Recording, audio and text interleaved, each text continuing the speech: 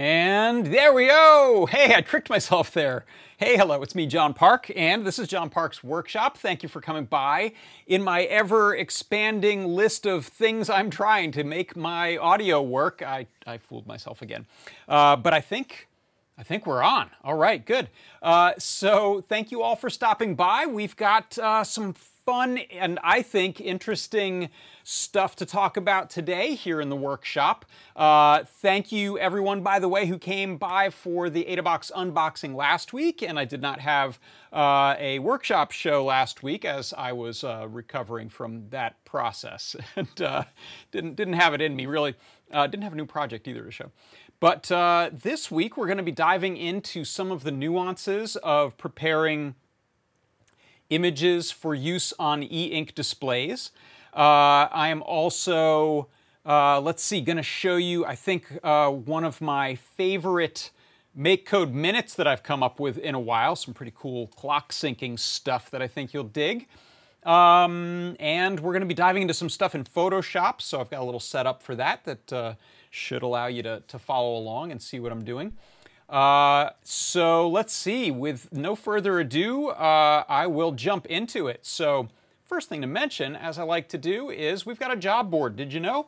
Go to jobs.adafruit.com and you will see that we have both a jobs board for positions that are available, as well as a place to put your info if you are looking for work. Let's see, where's that Chrome window? There it is.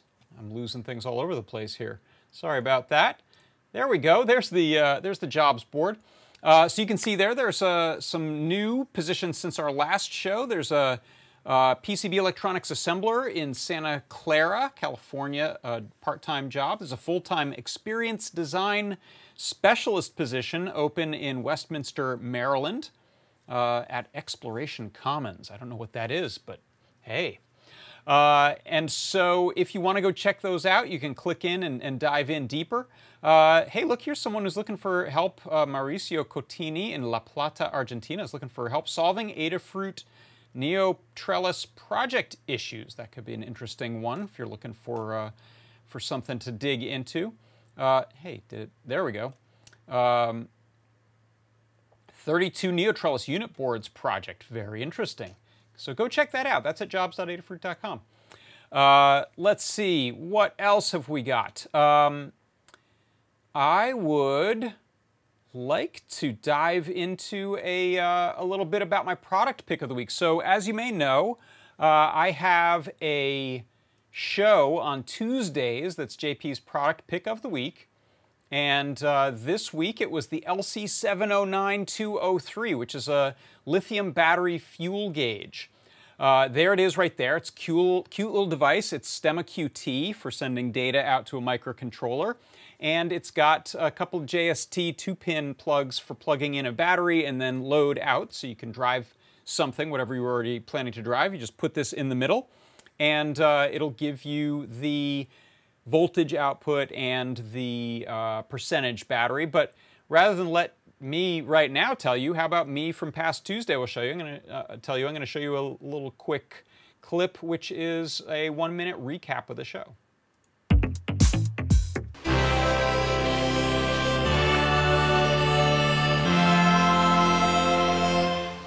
This is the LC709203 battery monitor or battery gauge. This is designed for checking the voltage level and percentage of charge left of a LiPo battery. So here is a big solar panel. I have a big battery. I have the solar charging circuit, and then I have our battery monitor, as well as a little OLED display, and there's a little cutie pie in there that is running the display. When I turn it on, you'll see it boots up our little OLED, and now I can tell, okay, I'm putting out 4.1 volts, and I have an 85% charge. It's the LC709203 battery gauge, and that is my product pick of the week.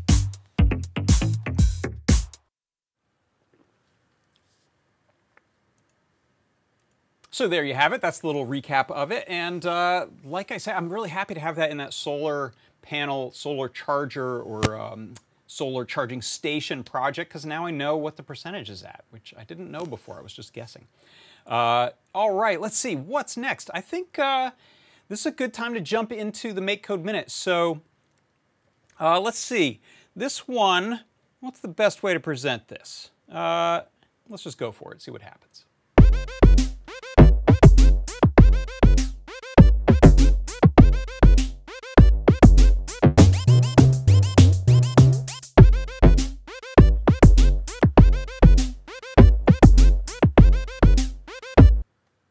All right, let's see. This is, I've got a bit of a wacky audio setup to do this today, so hopefully I don't make my mind explode because I want to show a bunch of things. Let's start off with, here's MakeCode.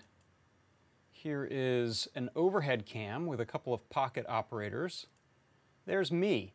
And so let me demonstrate this first. What I wanted to show today in the MakeCode Minute is using a Circuit Playground Express to act as the tempo clock for a couple of these little pocket operators, little pocket synthesizers. And what this is going to do is it's going to keep everything in sync, so I can use two of them at once and they will always remain in sync with each other, as well as I can change the tempo and they'll follow that.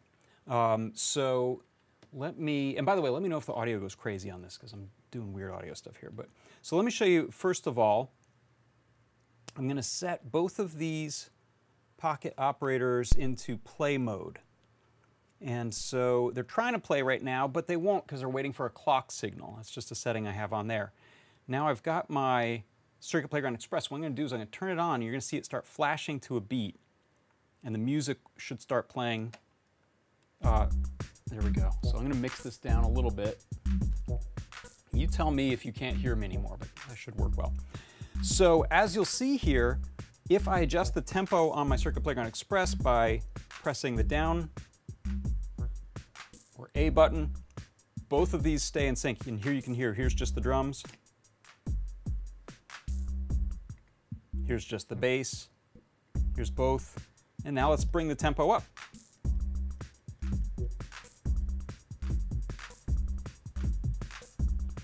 And then anything you do will stay in sync with these.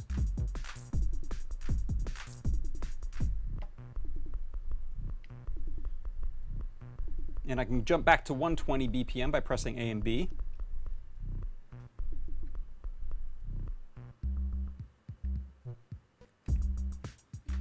So how are we doing this? First of all, I'm going to go ahead and stop this, and we can use the slide switch to stop sending clock altogether. I can take these off now too. And so what you'll see inside of MakeCode, in order to set this clock, what I'm doing is on start, I'm setting some variables. I have a Boolean switch for running or not running. I set my BPM, beats per minute, to 120 to start with. That's the number we're going to be changing. This is called parts per quarter note. Essentially, these things sync on eighth notes. So I've set 2 parts per quarter notes. And we're going to use a little function here that says convert BPM to clock pulse milliseconds, because milliseconds is what we want to work with inside of MakeCode on the Circuit Playground Express. So this function you can see here, it says convert BPM to clock pulse milliseconds, and then it brings in a BPM and a part per quarter note, and then it just does this little variable, clock pulse, using some math, which is this formula of 60,000 divided by beats per minute times parts per quarter note. So that gives us the milliseconds of 1 clock tick. Then when I press either the A or B button, I can increase or decrease by 5. I decided that was a good value. And then it's going to call that same function to get that value again. What's happening in the forever loop is if we're running, and the left-right switch is what changes that. If we're running, it's going to send clock pulse, and that function is right here. What does that do? It sets digital pin A1 high. It pauses for milliseconds, so the clock pulse itself is very, very short. And then we set it back down to low, and then we pause for that clock pulse duration, which might be 20 milliseconds or something like that, to give us our beat. In my forever loop, I'm calling that function. I'm setting a couple of both the LED and the NeoPixels to high or on, in purple in this case. And then when I set the next iteration, I drop those low. And that essentially gives me a light that's happening on the quarter notes. And you can see that here. If I turn this back on, you'll see that's flashing essentially at the quarter note, even though the clock pulse is being sent out on the eighth notes. And so that is how you can create a little sync clock for all your little synthesizers, or big ones for that matter, using the Circuit Playground Express inside of MakeCode. And that is your MakeCode Minute.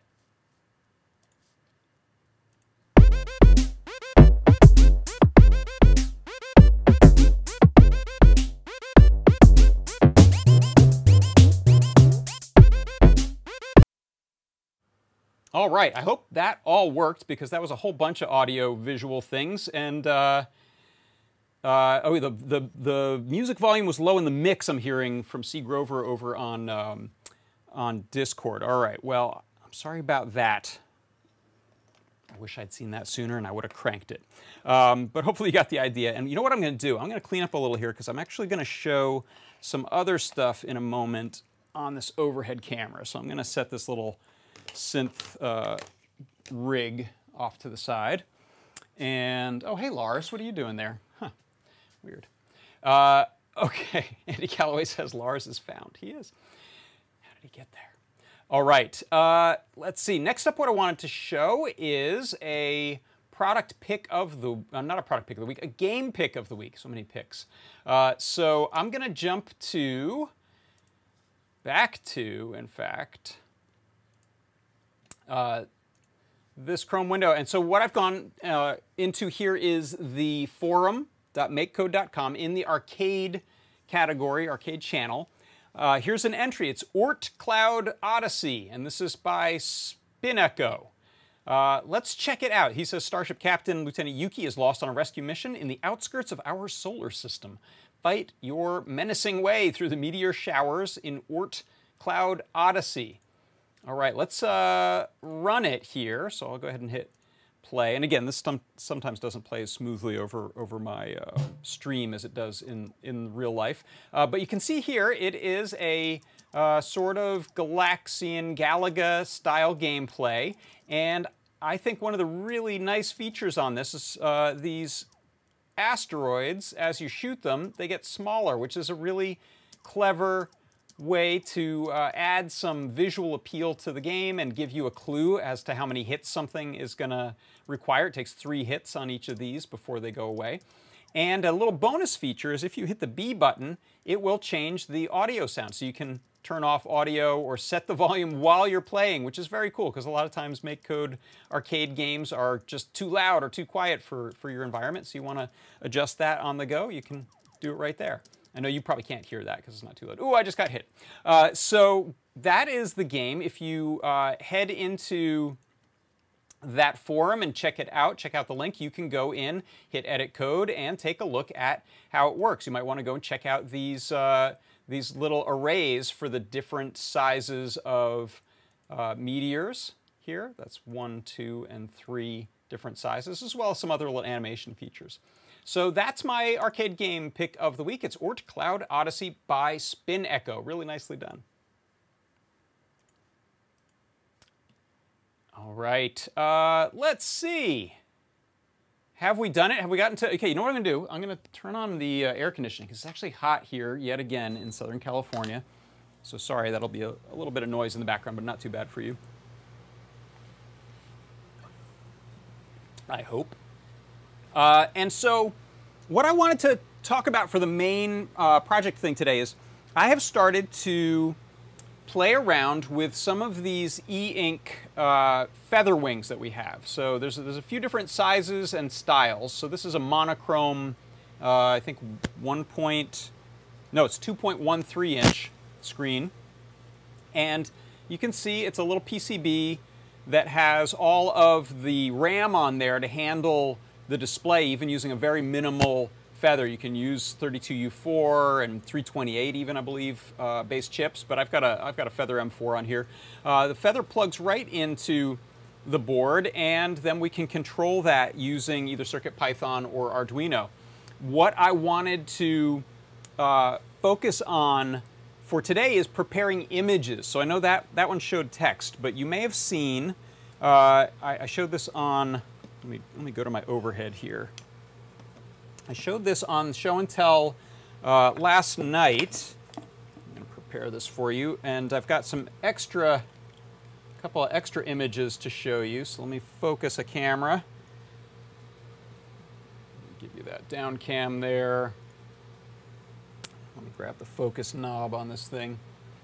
Okay, and I'll try to get rid of that glare. Okay, so here you can see, this is actually, I think, improved from last night. I've done a slightly different technique that I'm going to go over for creating the image, or rather conforming the image in a way, massaging the image in a way so that it looks good on a 3-color display. This display has a sort of off-white, a nearly black, and this red color. So it's this tricolor display. And if you look what happens when I plug this into power. So right now, this is got no batteries, no wires on it. There's actually 2 of them. I have 2 feather wings plugged together, which will make more sense in a minute. If I plug in USB to this, now my feather is going to kick in. So the image on the e-ink display just stays there if it doesn't have power telling it to change. And here you can see it's going through and it's updating the different channels. So it's flipping around the little ink balls, if you want to think of it that way. And I know Colin has some videos he's been working on putting out on how these work. So you can see there, that's the update. So it went and it flashed the pixels that are going to be black, all the pixels that are going to remain white, and all the pixels that are going to turn red. And so with just 3 colors, we're able to get some really nice shading techniques in here using patterns and something called dithering. So that was the topic I wanted to go into today, is how we can get such a nice looking image with lots of detail and shading using only 3 colors, which is how this sort of stippling type of technique, or pointillism type of technique called dithering works. I'll show you another one here. I'll just move the camera down. Here's a set of eyes. You may recognize these. This is Tim Curry from Rocky Horror Picture Show. I still got Rocky Horror Picture Show on my mind. And let me adjust the focus even a little better. Yeah, it looks pretty good. So again, you get all of this rich shading in here just from 3 colors, which is kind of amazing when you think about it. So let's dive in. What I'm going to do is, let's jump over to Photoshop, and I want to explain a few things here. So I've got, which one is this? Let's do this one. Okay, this should work pretty well. And if I go over to Photoshop, that'll work. Okay. So yeah, Janiscu 7, the eyes looks like it's from the unboxing. I tried. Yeah, so that image is from Ponyo, and let's start with that. So this is an image from the Miyazaki film Ponyo, and the Studio Ghibli put out a bunch of wallpapers, really nice high-resolution images from the movie that you could use, stills from the movie that you could use as a wallpaper. So I grabbed this one where they're eating this ham ramen soup deliciousness.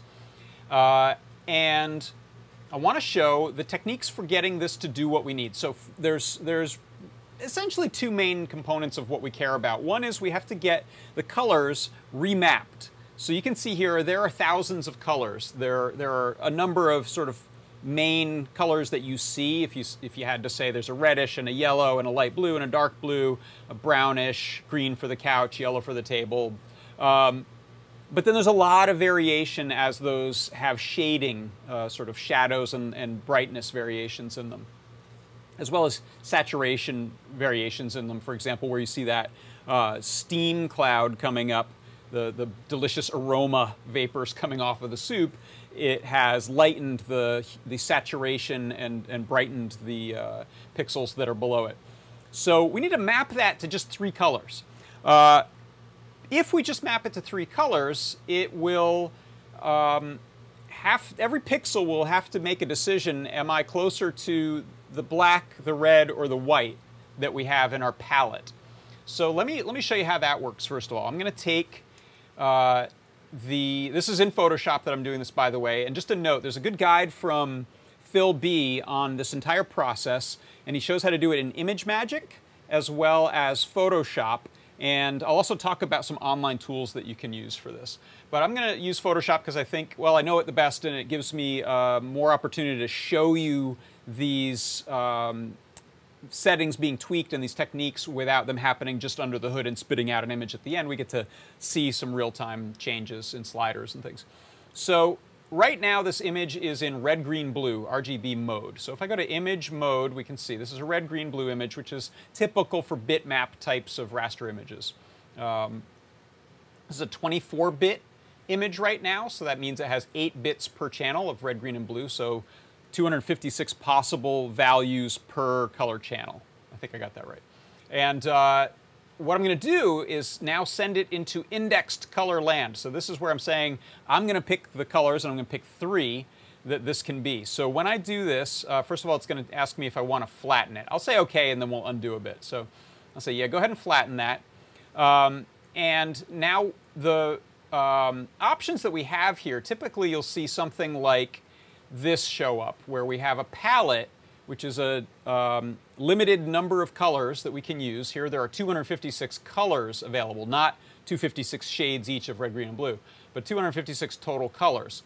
We can do things like prepare this for the web. Now we have 216 colors available. We need to get this down to 3. So if I go to custom, it's going to bring up a color table here. And these are the colors that it's currently using. What I'm going to do is I'm actually going to load in just those 3 colors that I mentioned. So I have those saved. This is something that Phil B put together, which is a little palette. This e-ink 3color.act is a little palette of 3 colors. And there you can see them. So I have just this off-white red and this reddish black, dark gray reddish. So when I hit OK there, now we're using a palette of 3 colors only. If we simply do what I said before, which is ask each pixel to find its nearest approximation, you can see all of the darker pixels, the shadows there, have gone to that brownish, dark black color. I'll call it black from now on. And then the medium intensity or dark brightness pixels have gone to red, and then the brightest pixels have gone to white, which is okay, but we lose a lot of the shading, and some of the details look a little bit crispy. There isn't much smoothness to edges anymore. And actually what I'm going to do is, let's see, will I be able to? No, I won't be able to zoom while I'm doing this, just how I have it set up. So what I'll do now is instead go to some dithering choices. So dithering is a method whereby pixels are going to do a bit of averaging with their neighbors to come up with dot patterns, essentially. So if we look at something like noise dithering, you'll see if you back away from the monitor, okay, we can see the image still. We can make out things better, but it's got a lot of noise to it, like it says on the label there. If I go to pattern diffusion, we have this sort of geometric pattern that's regular and repeating that you can see there, but it's definitely better. It's recognizable if you look at, and I can't remember Panyo's friend's their name, so if someone wants to tell me in the chat. The boy there has essentially just a mostly red, but with a regular pattern of white dots, and then up in his hair where it's behind the steam, we have sort of a different shape pattern. What I'm going to do, though, is use diffusion pattern, or rather diffusion dithering, which gives us some controls here for the amount of diffusion. So I can go to amount of 1%, which is essentially the same as not having any dithering at all. And oh, we got Okyron in the chat who knows the heck out of Photoshop, saying you use Command plus, Command minus to zoom while the dialog is up. Oh, I did not know that. I've only been using Photoshop since like 1995, and I didn't know that was a trick. I always try like the Command, Shift, Control, mouse button, which works behind some dialogues. Thank you, OK, you're on. I appreciate it. So here you can see, if I go back to, thank you for that technique. If I go in, you'll see I have a grid turned on where you can see a little white between pixels, but that's only in Photoshop. But you can see here is the non-dithered And then as I start to dither that in or go back to pattern, you can see what some of those regular patterns look like. So here we go. I'll zoom back out. And this is not bad. This gives us some choices for things. I think I found somewhere around 60% or so. It looked good on the display.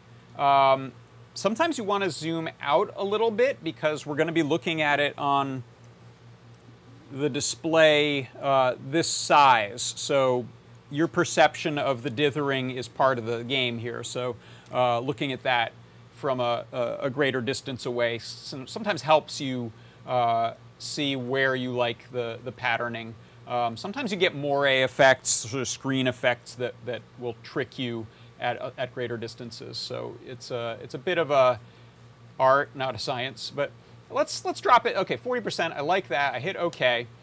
So now we have this indexed color image that only has 3 colors in it, and the dithering technique gives us a lot of detail back through this trickery. Technical detail before we save that as a BMP file, which is the raster graphic file type we're going to use on an e-ink display in CircuitPython and in Arduino. I think we've the same for both. We'll switch that back to RGB because we're going to save it as a 24-bit BMP file. It just happens to be what's easy to unpack on the microcontroller. So we don't need to stick with the index, but it is effectively indexed to only have 3 colors. This doesn't change the number of colors that we're using when we switch to RGB mode here. And then we would save it. So keep that image in mind, and I think I have one. It's pretty similar, a little more heavily dithered there. I'll duplicate this one. So let me go ahead and do duplicate that, and that's fine. Let me move this over here so you can see it. And this one, I got to find the one prior to that. I want to find the other one I had so I can undo. Okay, so what I'm going to do is I'm just going to undo this back to before we index it. So it's actually only a couple of undos. And what I want to do now is look at a thing called gradient mapping. So part of this is that dithering is not able to do anything magical beyond the pixels it's given. So if you ever hear this phrase, garbage in, garbage out, whatever you give it, and it doesn't have to be garbage, but whatever you give it is what it has to work with.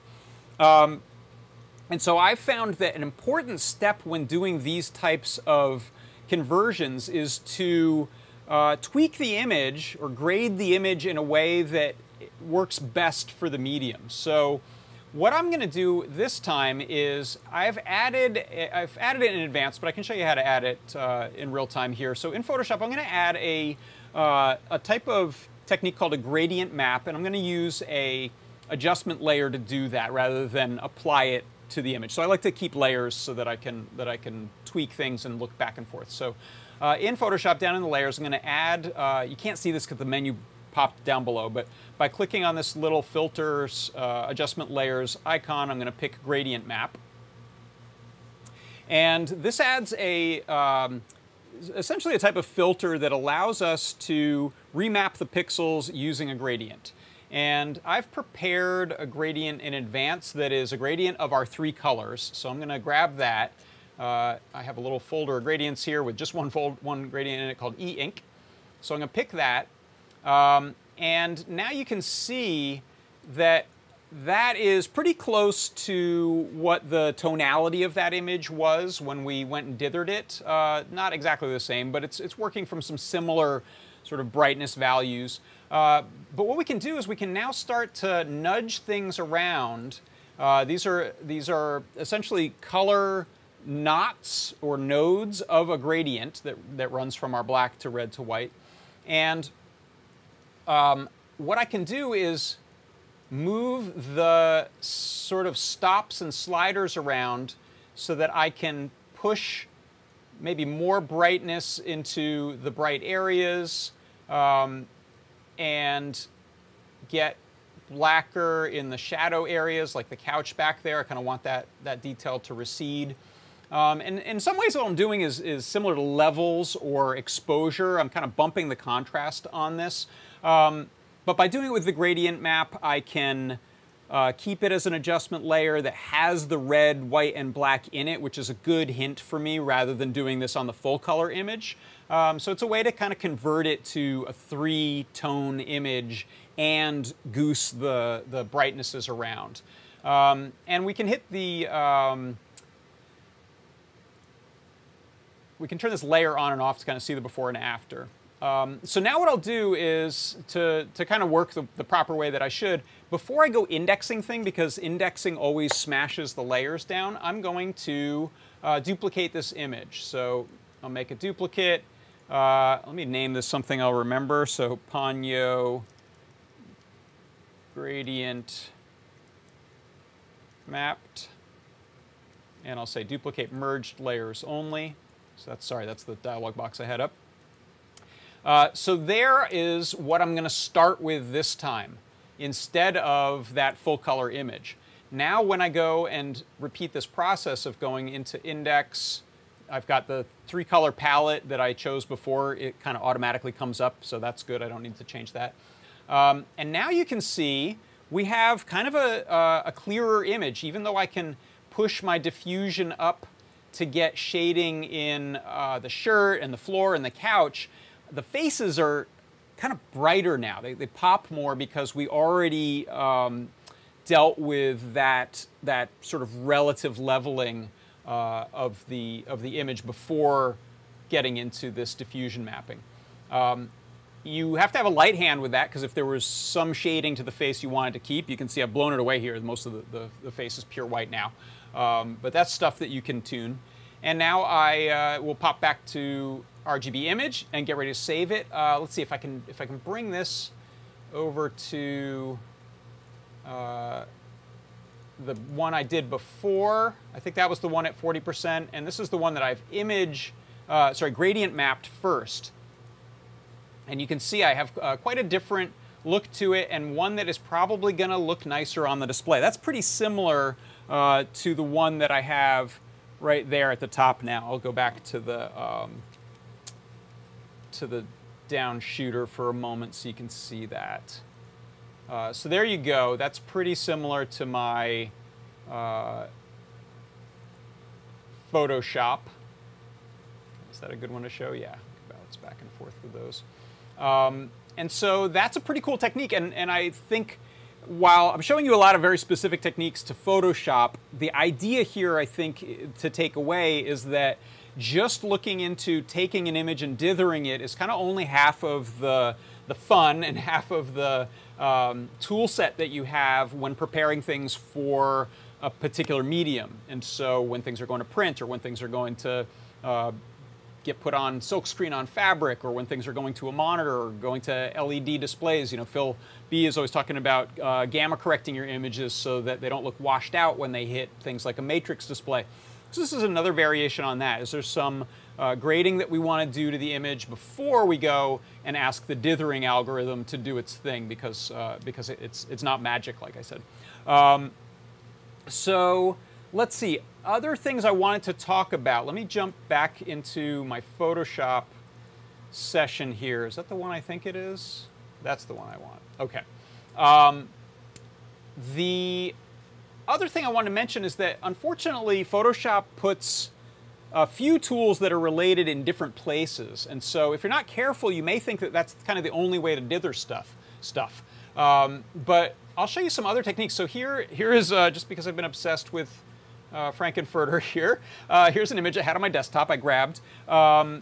You'll see, again, this is the image I started with. That was kind of a screen grab from the movie. And it can be helped along. We can gamma this. So here I've done some gamma correction and pumped the exposure up so that I have more contrast to work with, sort of more definite levels so things don't just become muddy. And then when I go and, I think I then gradient mapped this one here. Okay, so again, in this gradient mapping, if I pick this,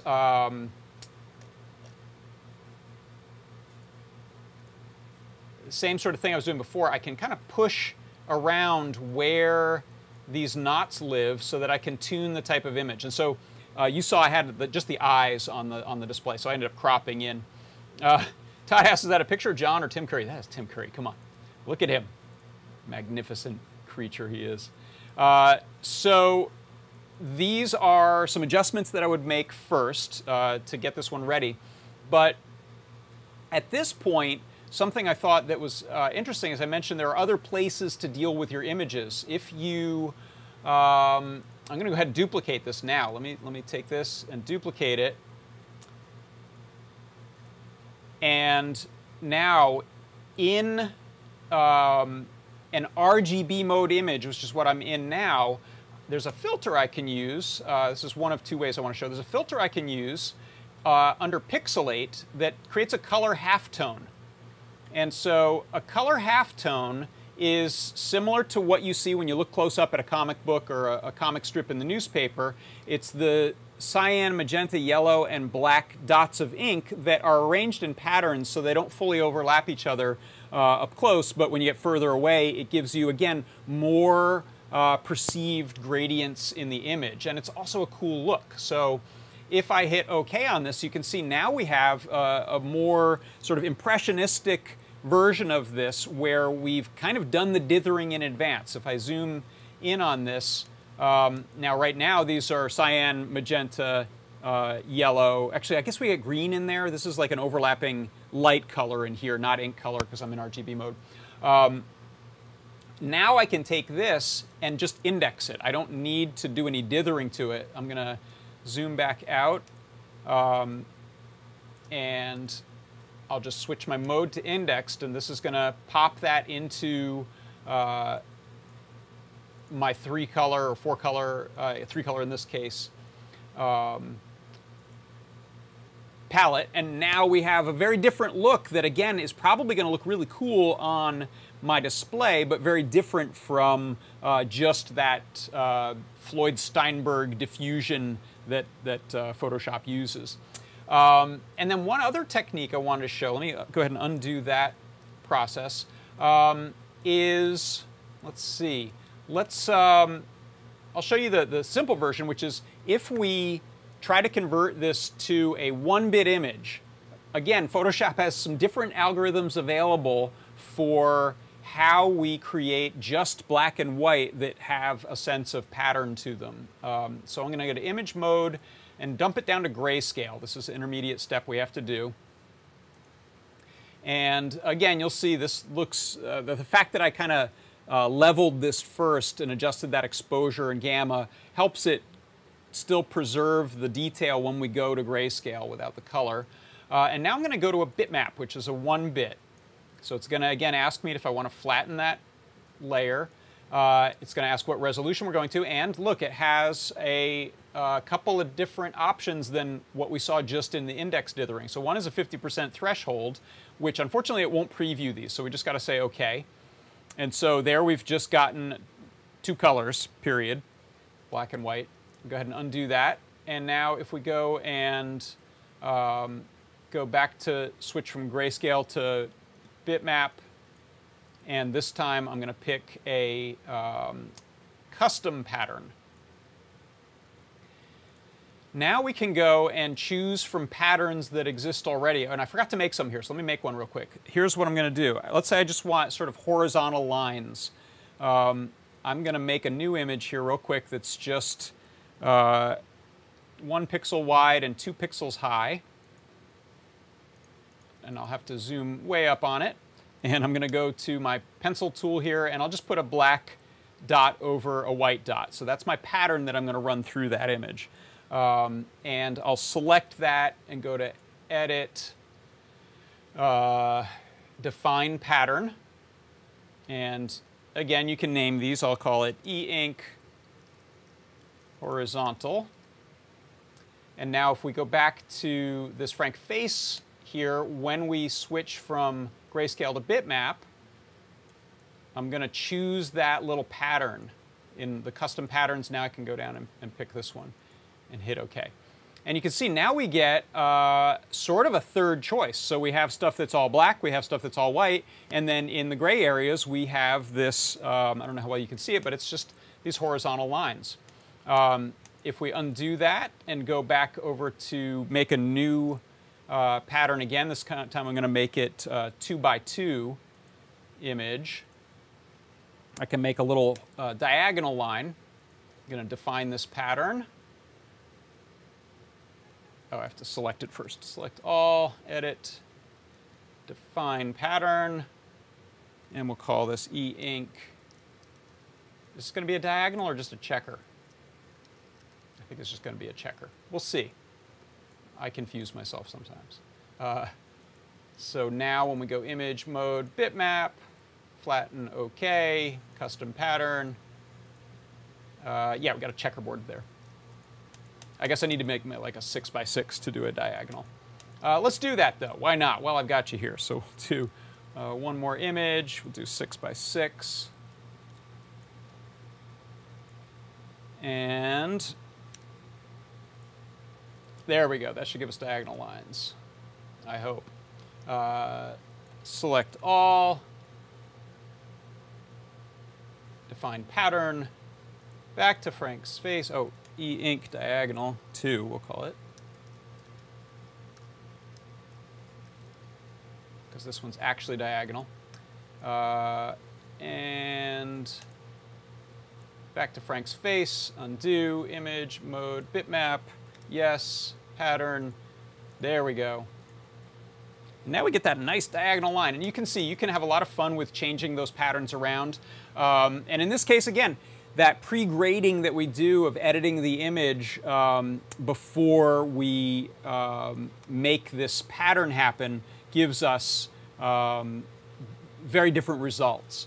So one other thing you can do with something like this is if we switch back to grayscale mode for a moment, I'll go ahead and, let's see, I'll go ahead and pick just some sections. In fact, let's just pick this one eye. And now we can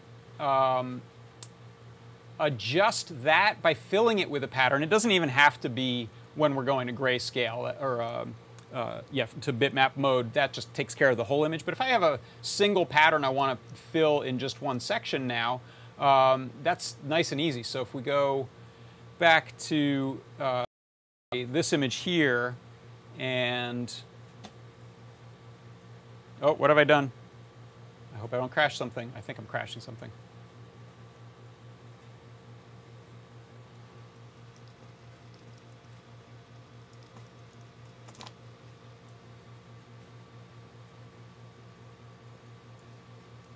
Oh, that's back. No, that's not. Okay, I think Photoshop has had enough of my reindeer games and has decided to crash. So that'll be enough of the demo there. But hopefully that is instructive and useful to you. This is, again, a couple of images that I made. And on this lower one, what I've got is I've programmed this one in CircuitPython so that it'll flip between a couple of images. So I'm going to fire that up. You'll see it's going to go through its little dance there. To provide us with the eyes. And then after a little bit, I've actually got it in sort of developer mode where I can refresh it more frequently than you're supposed to. You should only refresh these every 180 seconds or you can injure your display. But after, I think, 30 seconds is what I have it set for right now, you're going to see a completely different dither that was similar to what I did and what I was about to do, which is hand tuning. So you can see there I got some of the diagonal lines in there on the black. I have a different pattern that'll come in on the white, and then the red is in the shade there. So very different look, all from the same original source image, but by grading these differently, we get some really nice looking results. So let's see. I can, yeah, I was going to try to Photoshop again. It's not having it. So I think that'll cover it for today. I hope you enjoyed that. Oh, look, I can put these eyes over my eyes. There we go. See, I can't stop trying to pretend I'm Tim Curry here today, or ever. All right, so that is some fun with e-ink displays. Check out the guide that Phil B wrote. It has all of the info you need to know to get started using ImageMagick, which is a command line based tool, totally free, that will get you started. Also, hat tip to our good friend Todd Kurt, who showed me this website here called Ditherit.